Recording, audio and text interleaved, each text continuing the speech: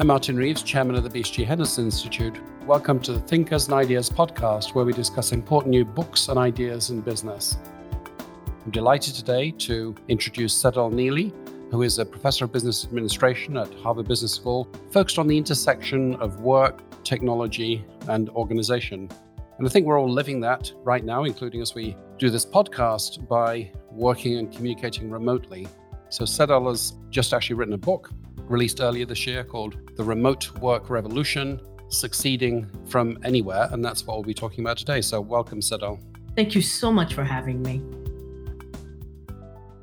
So we're in the midst of this remote work revolution, seemingly. And I guess we're all wondering, are we about to see a big U-turn and a reversion to previous norms and behaviors? Or has anything changed permanently, or can't we know at this particular point in time? What would be your advice on that?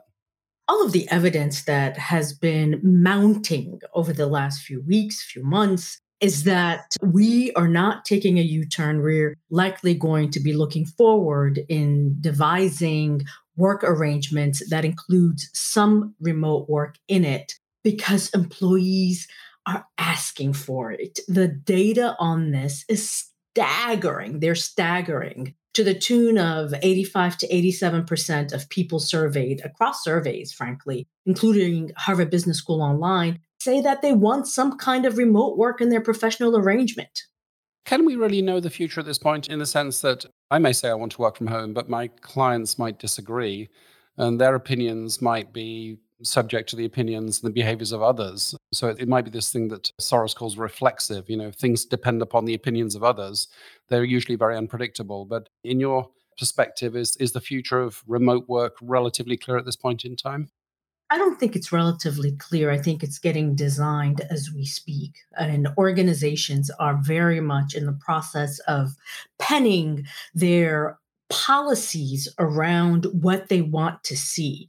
And they're predominantly moving towards a hybrid work arrangement, which is uncertain. What is hybrid? For example, one size will not fit all. Every organization that's embedded in an industry, you're right, is going to have to create a workforce that has a bit of flexibility, but at the same time, where people are achieving their critical task, they're serving their stakeholders, customers, and their partners as well as they can. And at the same time, these are dynamic policies. I tell every company that I'm advising nowadays that any policy that you create today is subject to change, and it's important to articulate them in that way to your workforce. On the opposite side of the coin, it's not that we know nothing about remote work, in the sense that in your book, one of the things you emphasize is that it's not entirely new. So be it from your research under COVID or prior experience of remote work, what do we know about the nature of remote work? How is it essentially different from physically co-located work? Remote and hybrid work is not only not new, it's decades old. And many organizations have a lot of experience in it. It's just the scale and scope of it that is making many people nervous, and rightly so.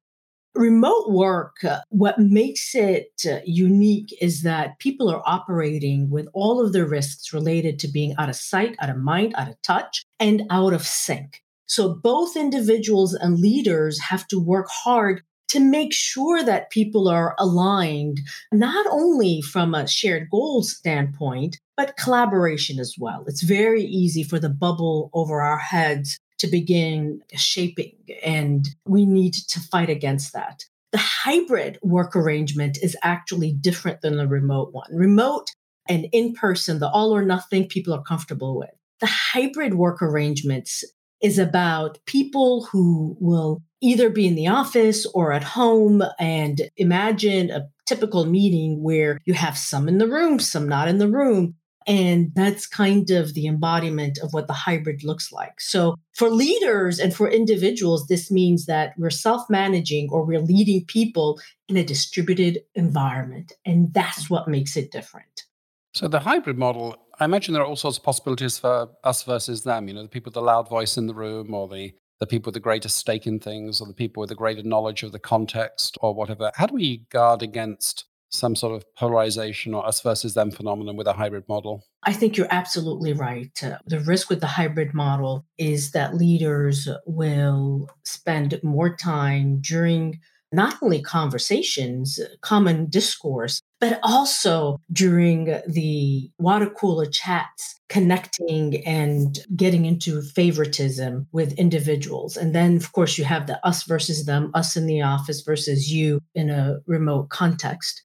What gives me a lot of confidence that we won't fall prey to this natural but detrimental aspect of virtuality is the fact that individuals and leaders have developed more empathy than I've ever witnessed in 20 years of doing this work. In 20 years, I've never experienced people having more of a sense of what it feels like to lead or to be a member of a distributed work team. So people understand things that they never did before. It was such a blind spot. I can't even tell you how much of a blind spot this used to be. So knowing the challenges, managers and individuals, therefore, will have to change their behaviors. Listen, what I always say about where we are today and where we're potentially going is that we are all required to develop new skills on how to work together when we're not sharing the same time in the same space all of the time. And there are a ton of best practices to make these things work. Going back to your point, this is not new. Well, let's go into some of those best practices. We shouldn't be too pessimistic because I think we've all been surprised by just how effective it's been and how rapidly it's been adopted. But nevertheless, as you point out, there are challenges and best practices to get those challenges right. So one challenge you point out is the challenge of building and maintaining trust in a remote environment. And you talk about a trust palette and different types of trust under different circumstances. So could you tell us a little bit about the art of establishing trust, how to think about trust in a virtual interaction? Absolutely. Trust is one of two most examined elements of virtual work. First one being productivity, productivity and trust. And trust actually leads to more productivity. So trust can be looked at in two ways when it comes to virtual work. The first one is called swift cognitive trust. Swift cognitive trust is grounded in understanding two things about our collaborators or our leaders. The first one being, is this person reliable? That's very knowable. Check. Is this person competent? Very knowable. Check. If you have both of those things, what we find is that if we confer swift trust, we can work very effectively together, understanding that our information about others is incomplete but sufficient. And the research on this is so robust that swift trust can allow people to work long term in a virtual environment where they're not co-located. But that's not enough. That swift trust, is there anything especially challenging or which requires new techniques for doing that virtually? Knowing and understanding others. So the only question is, can we figure out if someone is dependable, reliable through our own observation or through references? The second thing is, do we know that someone is competent or qualified to do this work? These are all 100% knowable. And either we're talking to others to yield that information or we know those things ourselves. Swift trust is so liberating. Once we understand that there's a mode of trust that works really well in this environment, then we say, okay, how can we gain this information? And that's it. That's why it's called swift trust. If you think about a trusting curve, much like a learning curve, swift trust happens almost at time zero once we discern those two things. So the things that we need to figure out is, how do we discern them based on where we are and who we know in our organization?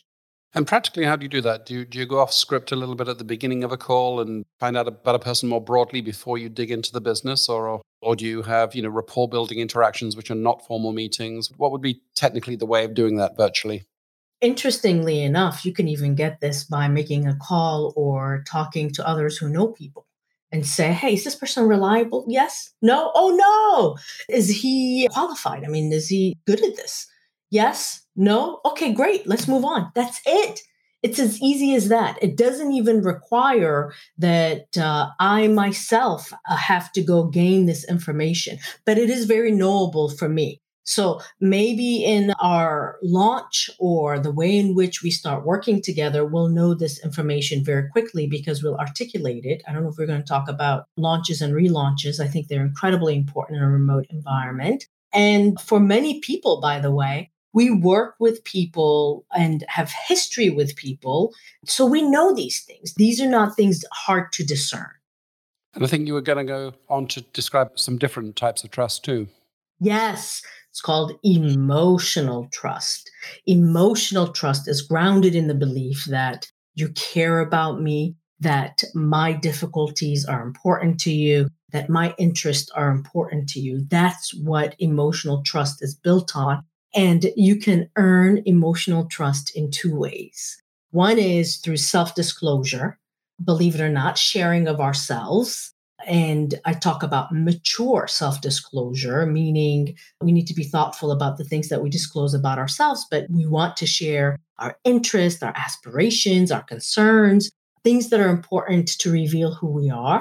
The second way to earn emotional trust is to not only have empathy, but reflect back the empathy that we have through our words and deeds so that others feel like, oh, we understand them. And when both of those things are present, we develop emotional trust. Managers must possess emotional trust. And that presumably also applies to the regular physically co-located environment. But is there anything special about the manifestation or the exercise of that in a virtual context?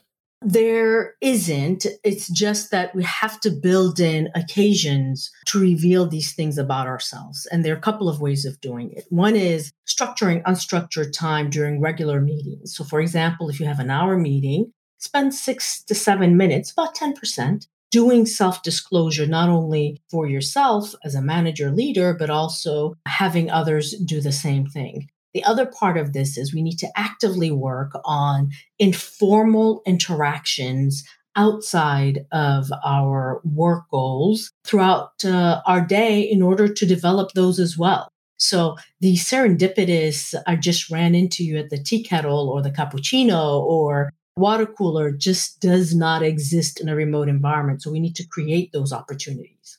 So I wanted to ask you about serendipity actually, because it's so important in a number of ways. Most innovations, if you really dig into the actual story as opposed to the post hoc rationalized story of where an invention came from, there's usually a serendipitous component. You were trying to do something else and this other thing happened. And I think it's an important part of apprenticeship, which is we just spend time observing and getting to know each other and so on. Have you seen anything interesting in terms of how high performing teams and leaders are doing that in a virtual environment? Have you seen any innovations in harnessing serendipity? I can't speak to innovations in harnessing serendipity in the virtual environment. In fact, there's very little serendipitous moments that one has in a virtual environment for this type of innovation. What I have heard and looked at include building in asynchronous time to process information during work that allows for innovation to form, for example, in agile teams and agile methodologies, which is new in a remote environment because typically people sit together.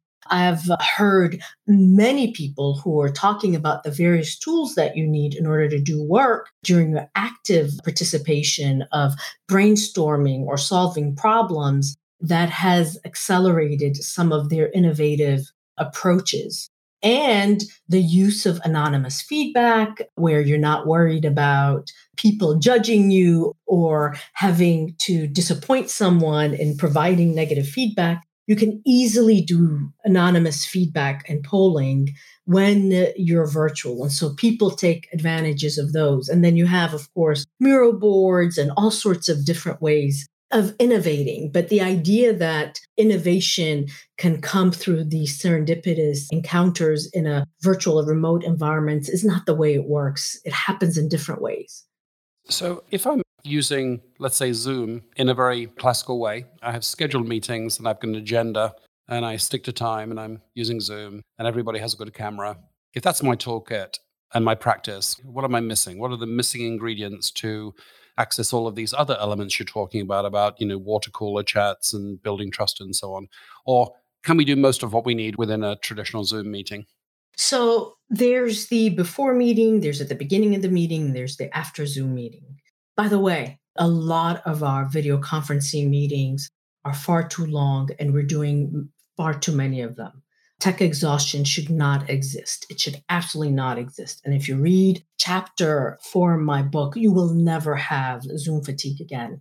But the way to think about these things is when you have a Zoom call, what do you do in the beginning of it? You can literally take 3 to 5 to 6 minutes to do some check-in, to do some personal connection. You can take advantage of the chat. You can walk in and say, hey, before we get started today, get on the chat and tell me how are you doing today?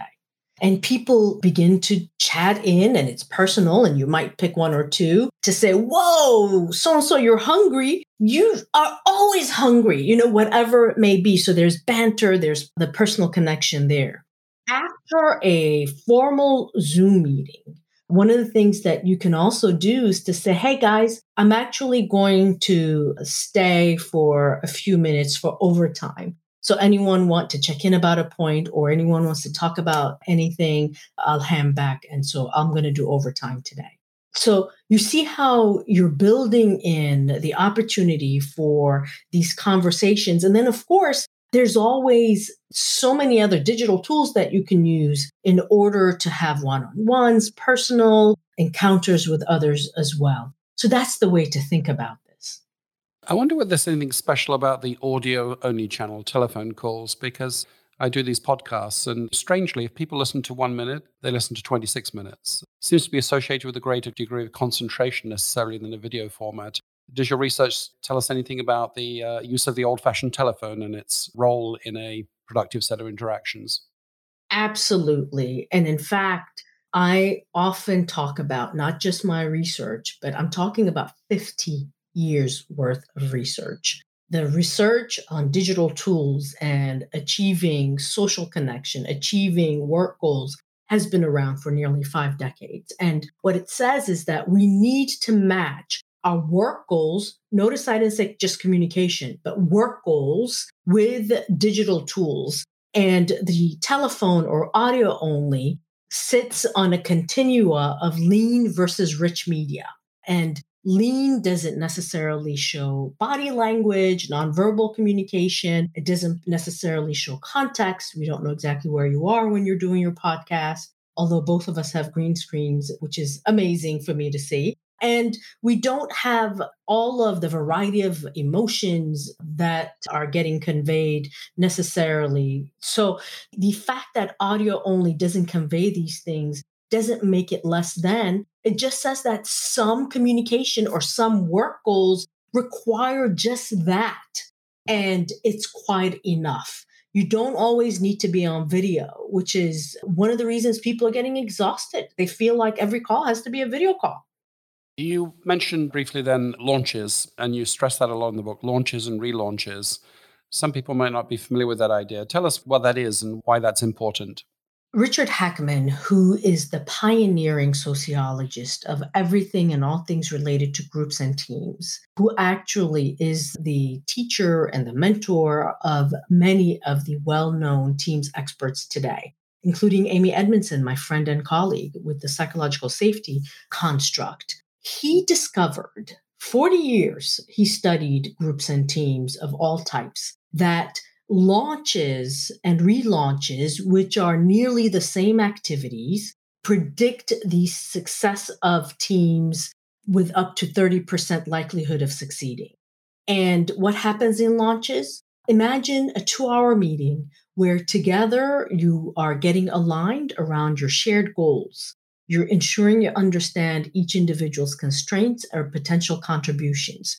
You're articulating your shared preferred norms of working, including communication. How do we interact with one another? How do we make sure we're personally connected? How do we make sure you're professionally connected? How do we make sure we're communicating with clients? Shared norms. How do we do things? How do we make sure there's psychological safety in our group?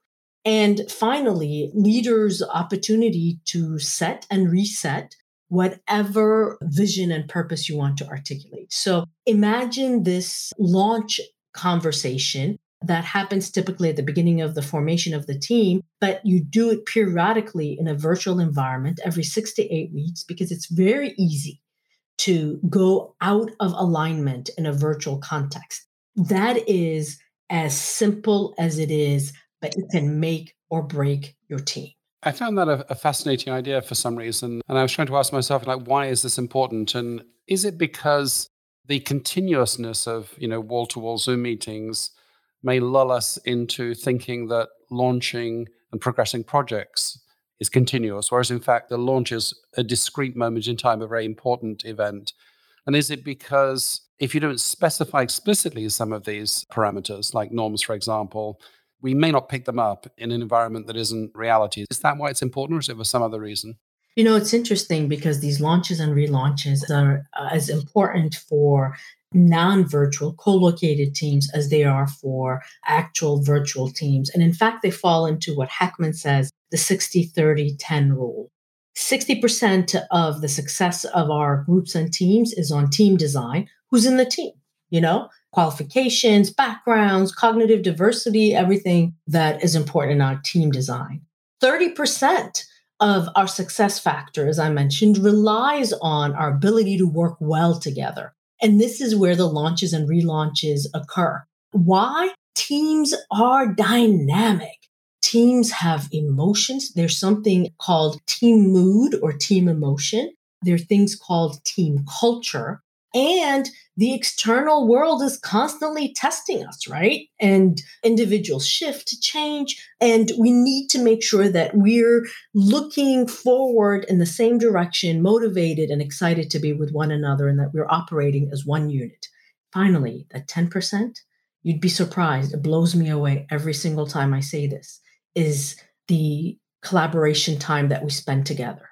So when we think about success factors, the collaboration time that we spend together only accounts for 10% of our success. It's everything before, all the preparation that's important moving forward. And team launches and relaunches are about how do we keep aligned no matter what. It is surprising, 10%. I think most people would guess it's 80% or something like that. You would think it was the vast majority, which is why it's so important when we put together our teams and we manage them, that we remember that everything that we do in preparation on how we put the team together and how do we ensure that we've set the conditions for them to be successful, i.e. launches, relaunches, count for 90% of our success. That is surprising. Let's zoom out slightly on the future of the work and even more grandiosely, the future of the firm, because remote work is only one component of the future of work. My own discipline is strategy, and I think a lot about how will we use algorithmic cognition in designing competitive advantage. I think about the unit of analysis, ecosystems rather than the individual firms. I think about the importance of social value-added, social legitimacy of enterprises being more important moving forwards. As you look at the economic environment and the future of work more broadly defined, what other big topics do you see on the horizon? Before this book, Remote Work Revolution, Succeeding from Anywhere, was fully written and released, I was working on another book with Paul Leonardi, who is my academic sibling, meaning we got our PhDs together at the same time, met close to 20 years ago, called The Digital Mindset: What We Really Need to Know in the Era of Data, Algorithms, and AI. I think if we are very smart in taking the opportunity today to design work in a way that's flexible and thoughtful for what's to come, which I believe is the digital revolution, where we're going to use more data, where we're going to have more digital transformation, where we're going to use more AI agents and bots. I don't always talk about this, but we worry so much about how is Sally going to collaborate with Will if they're not in the same space. I think what's coming soon is how is Sally and Will, how are they going to work with Darius, who's an AI agent? So I think that's where we're moving to, and the radical change that was wrought by COVID. I think if we take advantage of these changes and think deeply about the future of work and looking very forward And how do we use data? How do we expand our workforce? How do we seize all the opportunities from all of this productivity that we've gained? That's how we're going to be able to meet the moment that is here, the future. It's here. I'd love to have that conversation with you when you complete that book that you temporarily dropped. How does Sally collaborate with Hal? That would be fascinating. But unfortunately, we're coming up to our time. So let me just ask you one final question, Sadal, if I may. So we're in a time of flux, new practices. Some of it may revert. We may move to hybrid work. Sort of depends on our customers. A lot of uncertainty, a lot of novelty, new collaboration tools. To make sense of all of this, if there were 3 questions that leaders should be thinking about right now in designing their work protocols, what should those 3 questions be?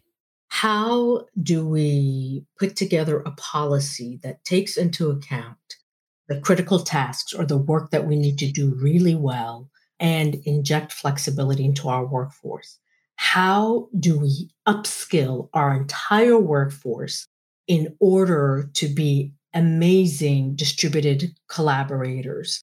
And how are we going to think about real estate in order to create and architect the types of environment when people do come in, can collaborate, can bond, can connect, and return to their homes motivated, not only about their work, but can't wait to come back? Thanks so much, Sadal. It's been fascinating. Thank you so much for having me. I've been talking to Sadal Neely, professor at the Harvard Business School, on a new book, Remote Work Revolution, Succeeding from Anywhere, published by Harper Business in March of this year. A topic that touches us all and a very interesting read. Thank you very much again.